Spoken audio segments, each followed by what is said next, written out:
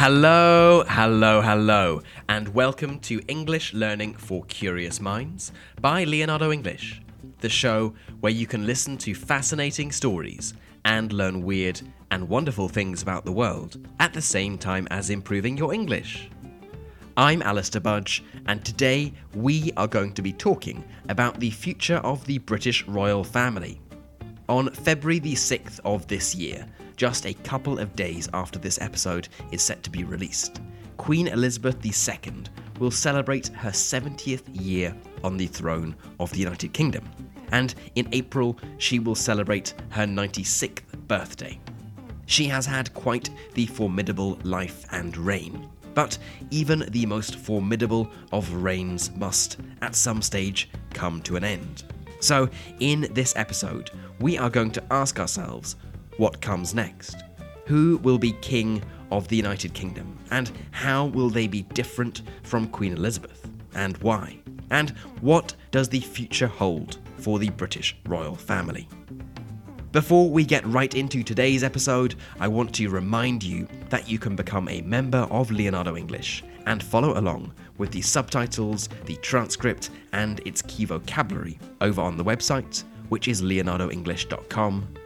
Membership of Leonardo English gives you access to all of our learning materials, all of our bonus episodes, so that's more than 200 different episodes now, as well as 2 new ones every week, plus access to our awesome private community where we do live events, challenges, and much, much more.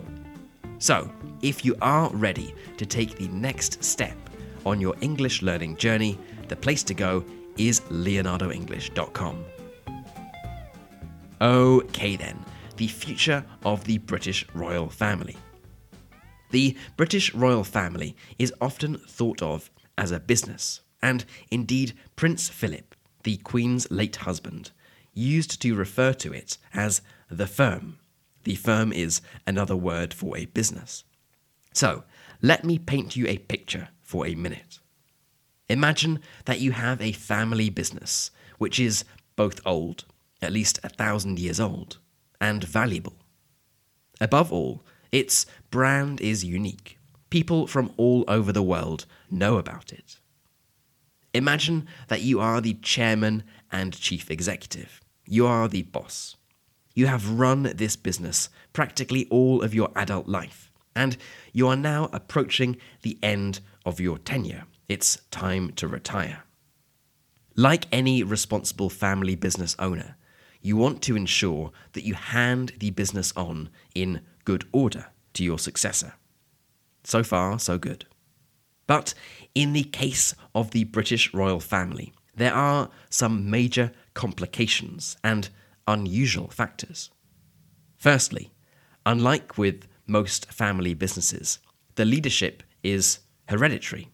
In other words, it is handed down from parent to child. It goes to the firstborn, no matter who that person is. Secondly, and here is another extremely unusual feature of the family business that we are discussing, you don't ever actually retire. The job only stops when you take your last breath. As a result, the boss of the family business we are talking about is 95 years old, and her successor, the person who will take over from her, is well into his 70s. Most people his age have already retired. Thirdly, there are almost 70 million owners, shareholders of this family business, every person in the United Kingdom. Sure, British people don't own the royal family, but the royal family relies on the support and approval of the British people to continue existing. And finally, the service that this business provides is unusual and hard to measure. It provides stability, continuity, and it is also estimated to bring in around 20 billion euros to the country's economy. But there are plenty of people, plenty of its owners, in fact, plenty of shareholders, who argue that it is a business that simply shouldn't exist. It is a strange situation indeed. Now, let's just get a couple of things straight before we dive right into the question of the future of the British royal family. On a purely practical basis, what will happen when the Queen dies? Who will the crown be passed to? To remind you, the Queen has 4 children: Charles, Anne, Andrew, and Edward. Charles is the eldest, so he is first in line to the throne. He also has 2 children, William and Harry, and they both have children of their own. I'm addressing this because lots of people think that there is an option for the crown to pass directly to William, skipping Charles out completely. But that simply won't happen, or if it does, it won't happen immediately.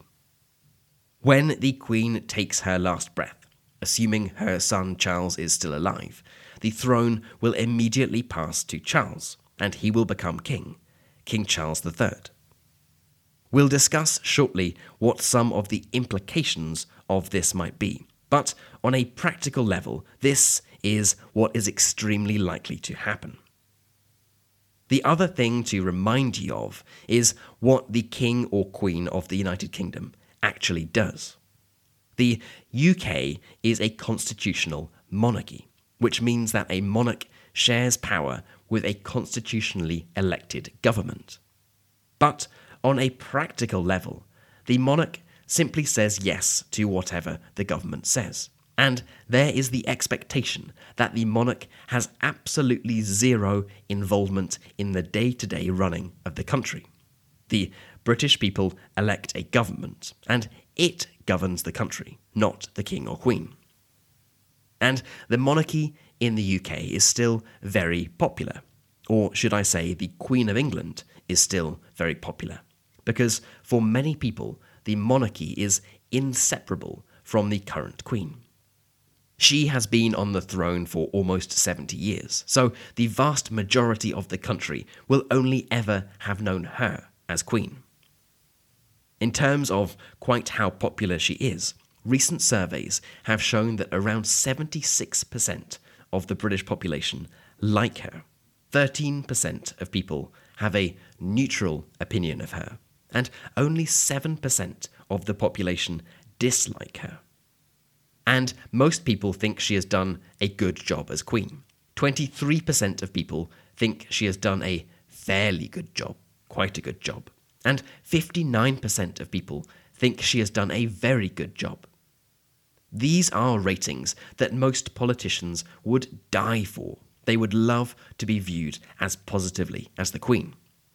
And although she has certainly had her fair share of difficulties and points when she was not as popular as she is now, she will certainly go down in history as one of the most popular monarchs the country has ever had. This poses a problem for who comes next, Charles. He has had a lifetime in the public eye, over 70 years, yet his approval ratings are significantly worse than his mother's, at 45% versus his mother's 76%. Put simply, the British people just don't like him nearly as much as his mother, or even his son, William, who has an approval rating of 66%. Few people are saying that Charles is an inherently bad man, but that he is on the dull and unimaginative side, it seems. He isn't inspiring, and he seems old and out of touch, even to people of his generation. He has also been shown to have tried to interfere with British politics by writing letters to politicians, urging them to put in place particular policies that he believes in. Now, Prince Charles does have many beliefs that now seem rather forward-thinking, that now seem rather modern. He has always been an advocate for the environment, for planting of trees, and a general supporter of environmental issues. But the point isn't that he was urging MPs to take action on the wrong issues. It's that he was interfering in politics at all. This is considered to be taboo for a British monarch, and his mother is viewed to have kept her nose firmly out of politics. Now, Charles has evidently had his entire life to consider what he would do as king. So let's move on to look into our crystal ball and think about some of the actions that he will likely take when the crown is placed on his head. Firstly, he will probably slim down the official royal family, the number of people who are actually on the payroll, and official members of the royal family will reduce in number. He will do this for two reasons. Firstly, because there is already debate about the purpose of minor royal family members and their cost to the British taxpayer through things like police protection. There is a long list of people who could theoretically become king or queen, and given that we don't live in the Middle Ages now, and they aren't going to be killed in battle or die from disease, there simply isn't the need to have so many official members of the royal family. We don't need to have all these backups. Secondly, because it is clear that the more official members of a family you have, the more chance there is of one doing something wrong and reflecting badly on the royal family as a brand, on the royal family as a whole. We are seeing this at the moment with the Queen's disgraced son, Charles's brother, Prince Andrew, and his relationship with the sex offender Jeffrey Epstein. Indeed, shortly before I started writing this episode, Andrew was officially stripped of his royal duties, and time will tell whether he actually ever faces trial and even goes to prison. And although this incident with Andrew is certainly the worst, he and his ex-wife, Sarah Ferguson, have caused significant upset and controversy to the royal family over the years. His wife was photographed sucking a man's toe, then several years later offering to sell access to the royal family to an undercover journalist. You might be thinking, why hasn't this happened before? Why didn't they already reduce the size of the official royal family if there were members that had caused such embarrassment? Well, there was certainly scandal in the royal family before, perhaps scandal even worse than that of Prince Andrew, but it was simply a lot easier 100 or 200 years ago to keep these scandals quiet, so they weren't public knowledge. Out of sight, out of mind, so the saying goes. So, Charles might understandably think, let's reduce the number of royals, let's keep the core, most important, reliable ones, and keep only those we really need and can trust to behave well, and the country can be proud of. This would not be in any way an original or surprising thing to do. You only have to look across the North Sea to see what happened to Northern European monarchies after the Second World War. They underwent self-imposed slimming down processes, and this has certainly helped their survival. Moving on to our second prediction, or at least possibility. This relates to how Charles will deal with his son, the next in line to the throne, Prince William. When Prince Charles becomes King Charles, he will be, at the very youngest, 73 years old.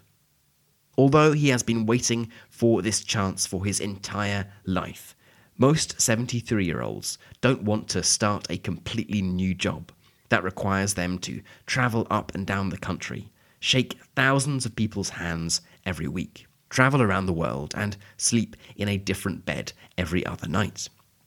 There is one possibility that he might rule semi-jointly with William, so that Charles is still king and does the main official duties of the king, such as meeting with the Prime Minister and meeting foreign leaders. But William would do the foreign tours, the opening of public buildings, and be the public face of the monarchy, all while remaining a prince. He is, after all, popular with the British people, and he's only 39, certainly not too old to be put to work.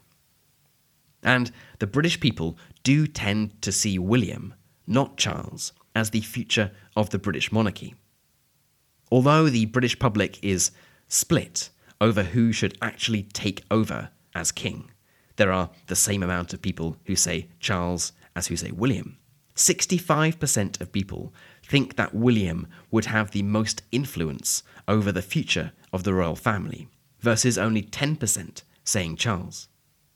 So this is certainly a possibility that would seem to allow Charles to get what he wants, to rule as king, and to allow the British monarchy to look like it is modernising through having increased access to the media-savvy Prince William and his young family. Now, this brings us nicely on to our next point, our next prediction, which is about the royal family becoming more open to the public, increasing access to it and making it seem like more of a normal family. The Queen, to her credit, actually set the wheels in motion for this as early as the 1960s, when she decided to allow documentary makers into Buckingham Palace for the first time to film the private lives of the Queen and her family. This documentary, released in 1969 and simply called Royal Family, was a roaring success. It attracted 30 million viewers in the UK and has now been seen by over 350 million people worldwide. Of course, there are many more ways for people in 2022 to have a glimpse into the private lives of others, and Prince William and his wife Kate Middleton have proved to be very skillful with portraying themselves as normal parents like any other. And just like with the 1969 documentary, people love it. It is this slight contradiction that the royal family only exists because it is a special family, existing in that position for no reason other than birth. Yet the public love to see how, behind all of the royal palaces and expensive clothes, the members of the royal family are just like them. They watch TV, they play with their kids. They are, after all, human beings. So, what will this opening up mean in practical terms? Prince Charles might well decide to make Buckingham Palace open to the public. There is no need for him to spend time there. Charles has been an advocate for sustainable living, and he already has 5 royal residences, so there is no need to live in a palace with 775 rooms. And if it were open to the public, it would certainly bring even more tourists and reduce the burden on the taxpayer. So it would be an easy win for the royal family. Let's move on to the relationship between monarch and parliament and ask ourselves the question of whether the UK will ever get rid of its monarchy. Charles, as we heard earlier, has made no secret of his political beliefs and has actively tried to influence government policy. For the sake of the longevity of the British monarchy, he will need to stop this. He will rule only because he is allowed to rule, and the minute that the British public feels that he is overstepping the mark, that he is doing more than he should be, there will be questions about the role a monarch plays. It just so happens that, at least about things like environmental protection, he has proved to have been right, or at least his views are now the views of the majority of the British people. But it will be different when he is king and has, in theory at least, real power. Ultimately, the continued success, or at least the continued existence of the British monarchy is likely to come down to one thing and one thing only: the actual people in the British royal family. In the past couple of centuries, dozens of countries around the world have got rid of their monarchies. Some peacefully, some not so peacefully.